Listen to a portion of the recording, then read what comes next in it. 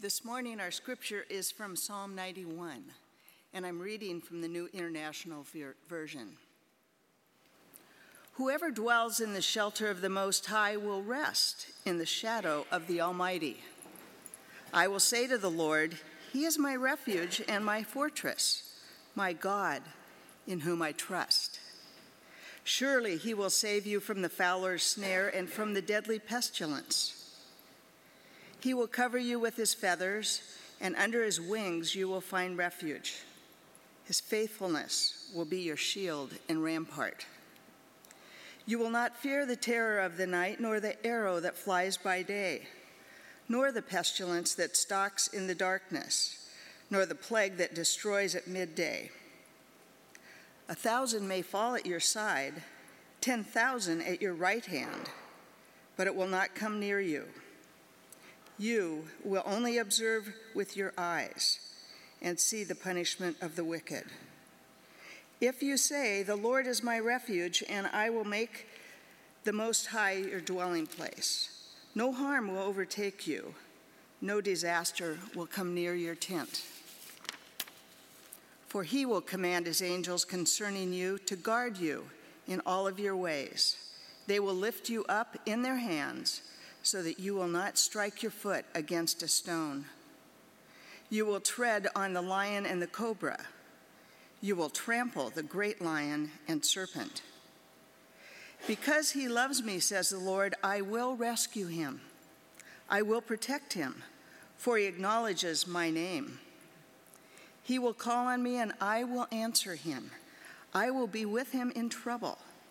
I will deliver him and honor him. With long life, I will satisfy him and show him my salvation. This is the word of the Lord. I was thinking, as you listen to those words of Psalm 91, there's a little bit of doubt that creeps in, doesn't it? Especially when you think about what happened last weekend in our nation's been happening over and over again. A lot of people woke up again to mass shootings in our nation last week because 2 happened within 24 hours of each other. But what I learned after looking at that is that there actually have been almost 250 mass shootings in the United States since the beginning of 2019. So what I thought about was like, that we're kind of getting used to it, aren't we? It took 2 back-to-back shootings to get us to wake up again to what's going on, right? And so now, once again, we as a nation are praying for families, looking for ways to make changes in our world, and trying to figure out ways, and Congress is debating gun laws again. But it struck me how we had become desensitized to it, we just kind of, because it was happening so often. And then, but what is it doing inside of us? I was watching, on social media and in the media, how so often we just rush to try and fix it. We want a solution, and people have different ideas of solutions. And a lot of them, I would say, have to do with our own fears, right? I was walking down the street, so one solution that's being offered is, let's arm our citizens. Like, that's one solution. Let's give everybody, all the people, guns and things. And this is not a sermon about the NRA or anything like that, or politics, to be honest. It's really about how there's this fear in us that we want to protect ourselves, right? What did the Psalm say? Who's our protector? Versus our own need to protect ourselves. I actually experienced this a couple months ago. I was walking to church one morning, and there was I was going by a homeless encampment, and there was a guy screaming, yelling, and waving a knife around, and at the imaginary figures. And I obviously recognized this was mental illness, but he was pretty aggressive. And I was walking by, and what do you think? What feeling do you think I felt at that moment? Fear, right? I felt fear, and I said, this guy, and then I started to kind of make this mental evaluation, and I started to say, okay, is this guy a danger to himself? Danger to somebody else? So I assessed that, and I said, yes, this guy could possibly be a danger to himself, or he could possibly be a danger to someone else. So I called the police, and I reported it, and then I didn't stick around to see what happened. And I kept going. But you know what the next thought I had was? I'm going to be, I'm just sharing you with Matt's inner thought world. I need to carry a gun. That was my next thought. Like, I need to go buy a handgun and carry it and get a conceal and carry permit. Now, why am I thinking that? Because I'm afraid. Fear. Fear is making me figure out ways to protect myself, right? That's where I'm going. Now, I quickly went on and said, well, that wouldn't have worked in this situation anyway. There's this 30-foot rule. You know about the 30-foot rule? 30-foot rule is this. This is what they teach you in police training. If you remember, my brother's a police officer. But there's a 30-foot rule that if there's a person with a knife within 30 feet of you, you do not have enough time to actually reach, grab your gun, pull it out, and shoot the person before they hurt you. So there's a 30-foot rule, right? And so 30-foot rule says, so that wouldn't have worked in me. So there's that fear to want to carry a gun, but even though that gun wouldn't have helped me in that situation, I was within 20 feet of this person. But police came, took care of the situation, and I'm sure did what they do. But notice that that's one solution we're struggling with. Notice what's the other solution that the population is struggling with? What's the other thing we're trying to do? So that's one side of the solution. The other side of the solution is what? Take guns away, right? So there's one solution is give guns to people. The other side of the solution is take guns away. If people didn't have access to guns, then we wouldn't have this problem. And we need, especially around assault rifles and things like that. And so there's this other solution going around. What is that based in? What's really driving that as well? Fear. Still the same fear. So what we're debating in society is really rooted in our fears. And will we be safe? Will we be protected? And here we come across Psalm 91. And Psalm 91 says to us, trust God. Trust God. Be encouraged by God. Have a relationship with God and know that God is with you. And there's this idea that really the psalmist is really trying to speak to us and say to us, be encouraged when you face fear, when you have fears, when you're afraid and wondering about what's going to happen to you. You have a God that does care for you in the midst of those troubles and adversities. So the question I want to raise with Psalm 91 today is that it is addressing this idea of our own fears and asking the question, who's going to protect us? So here's the question I think Psalm 91 raises for us. Do we want to live a life of fear or one of confidence as we face adversity? We're going to have adversity. How do we want to face the adversity and troubles in our life? Do we want to face it with fear or do we want to face it with confidence? And how does our relationship with God affect that fear or that confidence or that faith when we face adversity? So as we look at this psalm today, I'm going to pull a couple things out, but I want to give a few things that I don't think is going on here in this psalm, just to let us know about a few things about poetry. First of all, it's poetry. What's poetry do? Poetry is created and written to express the depth of relationship. How many people have ever written a love poem? Come on.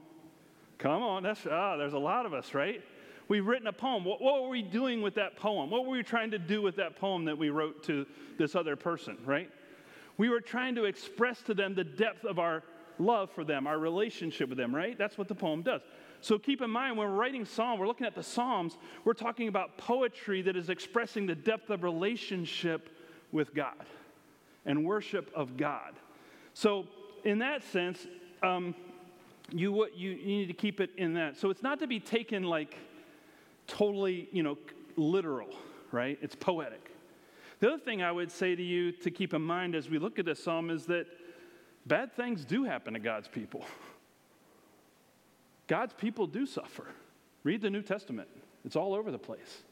So it's not a guarantee of divine protection. This psalm isn't, well, hey, if you just, have this relationship with God, this deep, abiding relationship with God, you're guaranteed to be protected. That is not, I don't think, what the psalm is saying. And also, this is not a transactional. We don't have a transactional God or a transactional relationship with God. One of the things I think we fall into, and I was taught this growing up, my dad and I would work on cars together, and we would fix cars, and I would help him fix his cars, and he would help me fix my cars as I got older. And you may have heard me share some about how I learned how to cuss fixing cars, because my dad, would get frustrated, and then he would cuss, and then I would, that's how I learned that, right, as a kid. But there were times when things would go right when we were trying to fix the car. Like when we were fixing a car, and the part would go in without any problems, or the part would come out with any problems. And here's what my dad would say to me: "Boy, you must be living right." Well, I said, "Dad, what does that mean?" He's like, "Well, if good things are happening, that's because you're living good. You're right living, right?" And so I began to make this association as a young child that if I live right, good things will happen to me, right? We call that karma, right? Today, we call that karma, right? I don't think that's what Psalm 91 is talking about. It's not a transaction with God. That if you do this for God, or you follow these rules for God, or if you live right, then God will protect you. Because we know lots of people who live right and did good and followed God and were obedient to God and did God's will and had adversity, had problems, had troubles, had threats.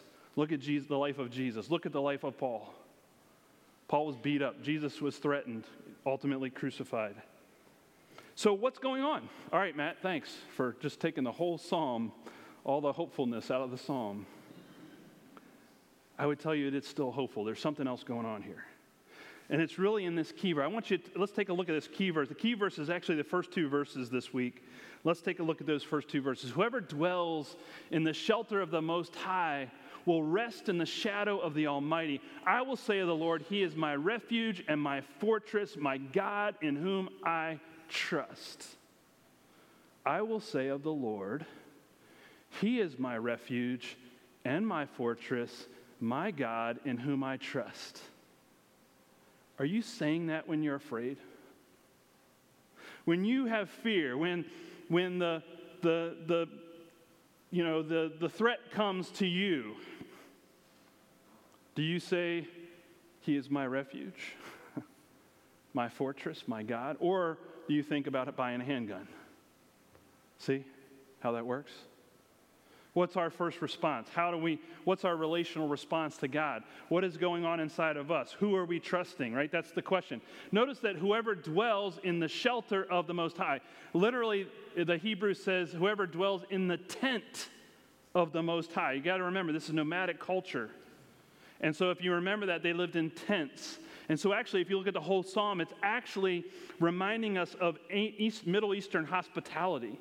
Because when you entered into the tent of someone in the Middle East, in a nomadic culture, there were some things that they would do for you. The first thing, actually, when you were traveling, because remember, there were no hotels, motels, B&Bs, Airbnb, none of that. There were no Ubers, Lyfts.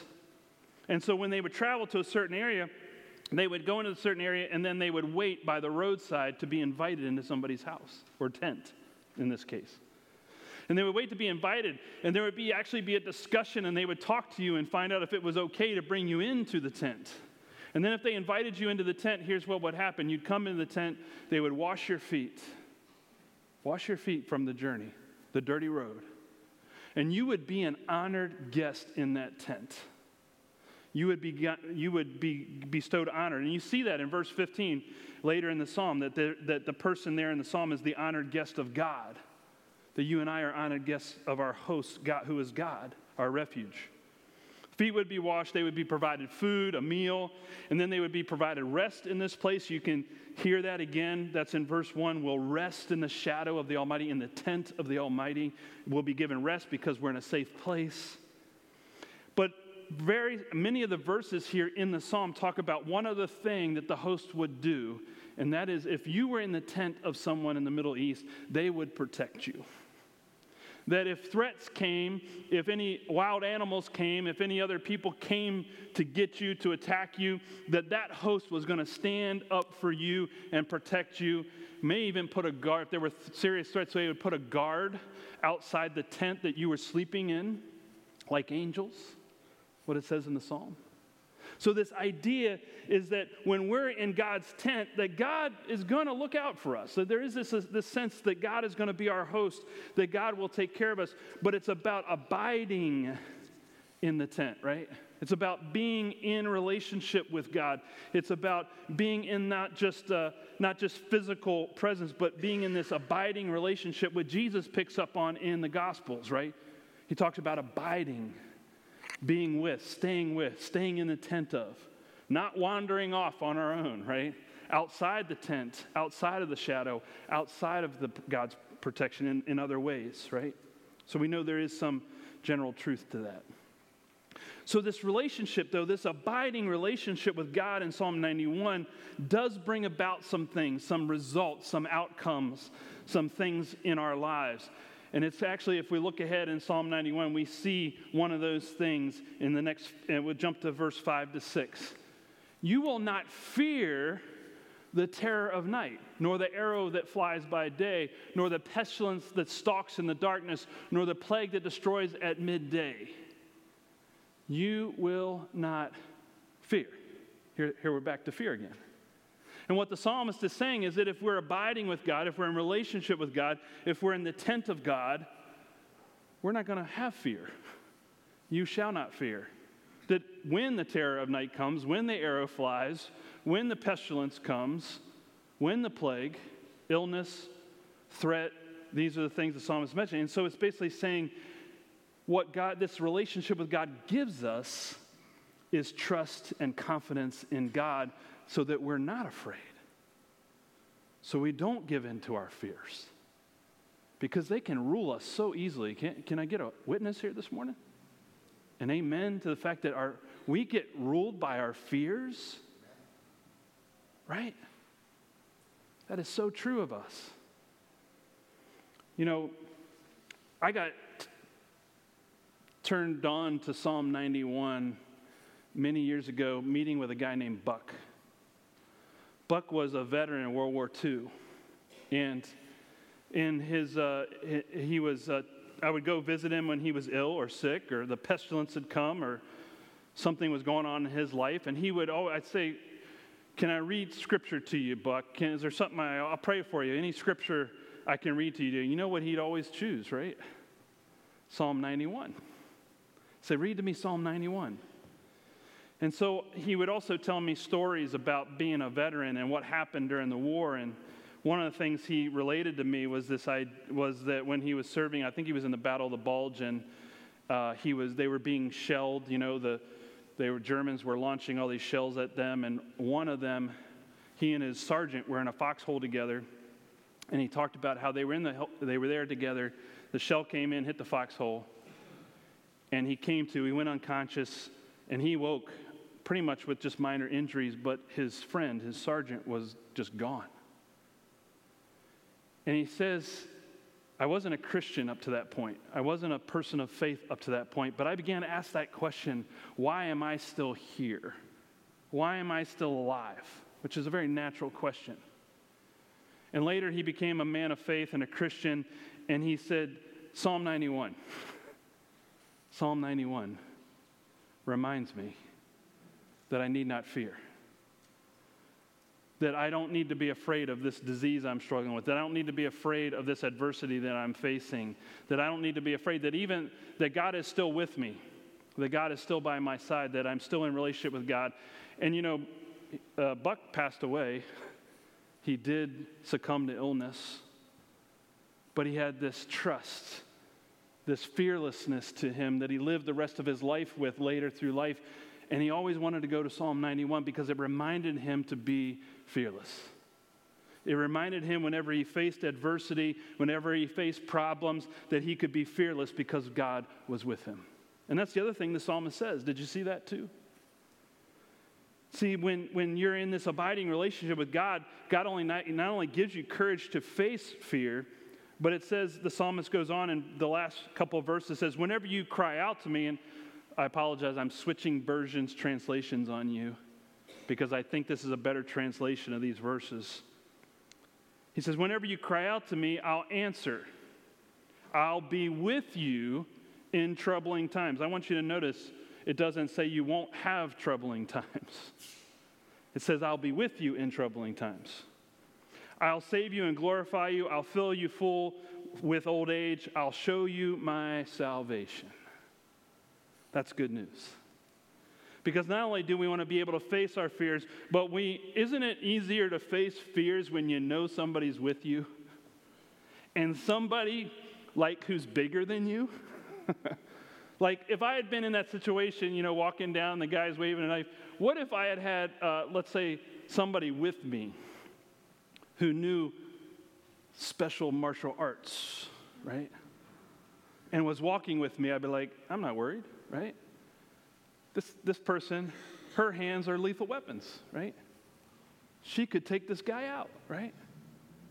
And I'd be confident. So I'm still waiting for my wife to take martial arts to protect me.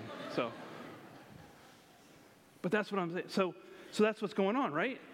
To know that someone is with us who is stronger and mightier and bigger and bolder and can handle those things with us, it's a great thing. One of the games we always play with ourselves is, what's the worst that could happen? Have you ever played that game, right? What's the worst that could happen, right? I love this T-shirt I came across that has that game. Get outside. Worst case scenario, a bear might eat you, right? So that's what we do. We play these games with ourselves. I actually have a bear story when I took my girls backpacking.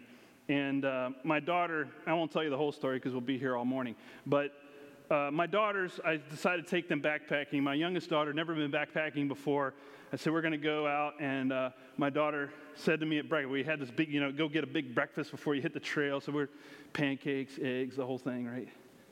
And at breakfast, my daughter, Lauren, my younger daughter, she says, she's not here today to defend herself, so this is good. She said, Dad, are we going to see any bears? I said, we're probably not going to see a bear. I've been out in the woods so many times over decades, and I'm just like explaining to her, like, I think I've only seen like one or two bear my whole camping career, backpacking camp, whatever. So we hit the trail. In the first mile of our trail, this big, dark, black, furry thing just takes off up the hill. We kind of spook it, and it runs up the hill. And my daughter looks at me like, Dad, was that a bear? I'm like, yeah, that was a bear. Yeah, that was. But look, this is what happens when you come across a black bear, is that they run away, right? Isn't that cool, right? Doing the dad thing, right? And isn't that cool? We're going our way, and, the bear runs away. The bear doesn't want to be around. So she's, pretty cool, calm, collected. So we keep going.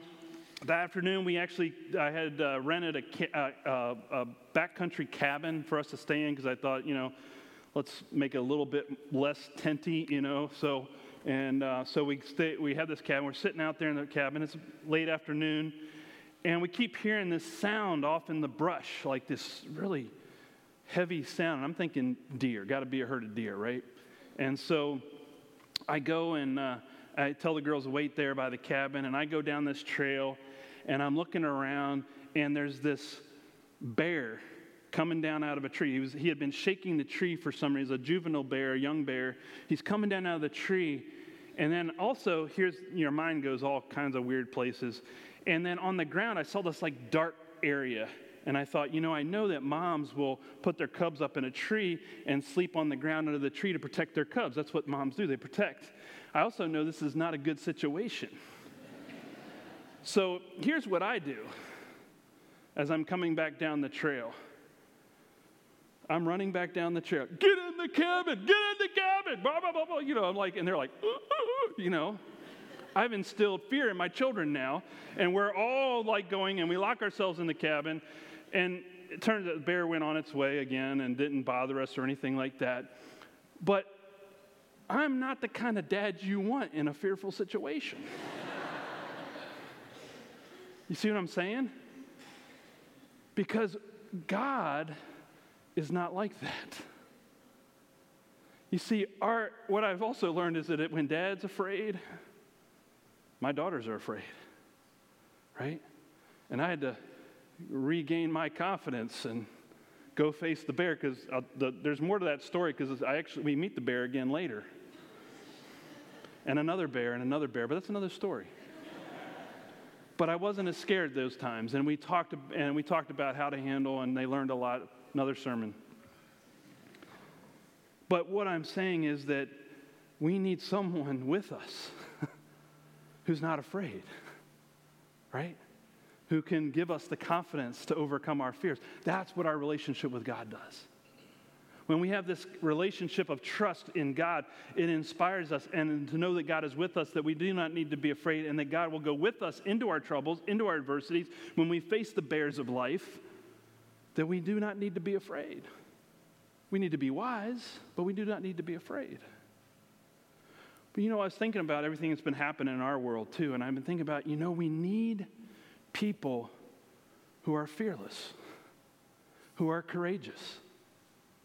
We need people in our world. I think back to 9/11, and there were people who stormed the cockpit on an airplane, and we don't know how many lives got saved because of their fearlessness.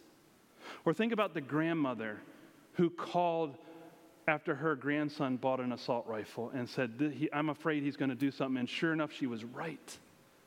How many lives did that grandmother save because she had the courage, the fearlessness to make that call on her own family member? Or what about the Walmart employee that ushered 100 people out of the Walmart to safety and to protection? What if he had just run away screaming, yelling, instead of helping others? We need people in our world who are fearless. We need people of faith in our world. Because what Psalm 91 is saying is that if you and I have a relationship with God, we can be fearless. We can be courageous. We can have wisdom in the time of anxiety and fear, that we can be that person that God can call upon in the midst of fear and anxiety and threat and adversity and trouble, because we know God is with us and that God will not abandon us, and that we can trust God no matter what the outcome is. If you remember when they threw Meshach, Shadrach, and Abednego into the fiery furnace, what did they say to the king? They said to the king, God can save us and will save us, but if not, we're still going to worship God. Even if God doesn't save us, even if God doesn't protect us, we're still going to have faith in God. We're still going to worship our God. But we do believe in a God who can do that, a big God, an awesome God. If you really want to know what Psalm 91 is about, and you don't believe me, just listen to an Old Testament professor, Alter Weiser, who said, by virtue of the soaring energy of its trust in God, it leaves behind every earthly fear, every human doubt, and all inhibiting consideration, and lifts humankind up above the depressing realities of life to the hopeful certitude of a faith which is able to endure and master it. Is your relationship with God, my relationship with God, helping us to endure and master our fears? How's it doing? How's it going? Did you come with some fears today? Or is there some things in our world that you're afraid of, that have got you all anxious and stressed out right now? Well, let's go to God. Let's talk to God about those things. Let's pray together.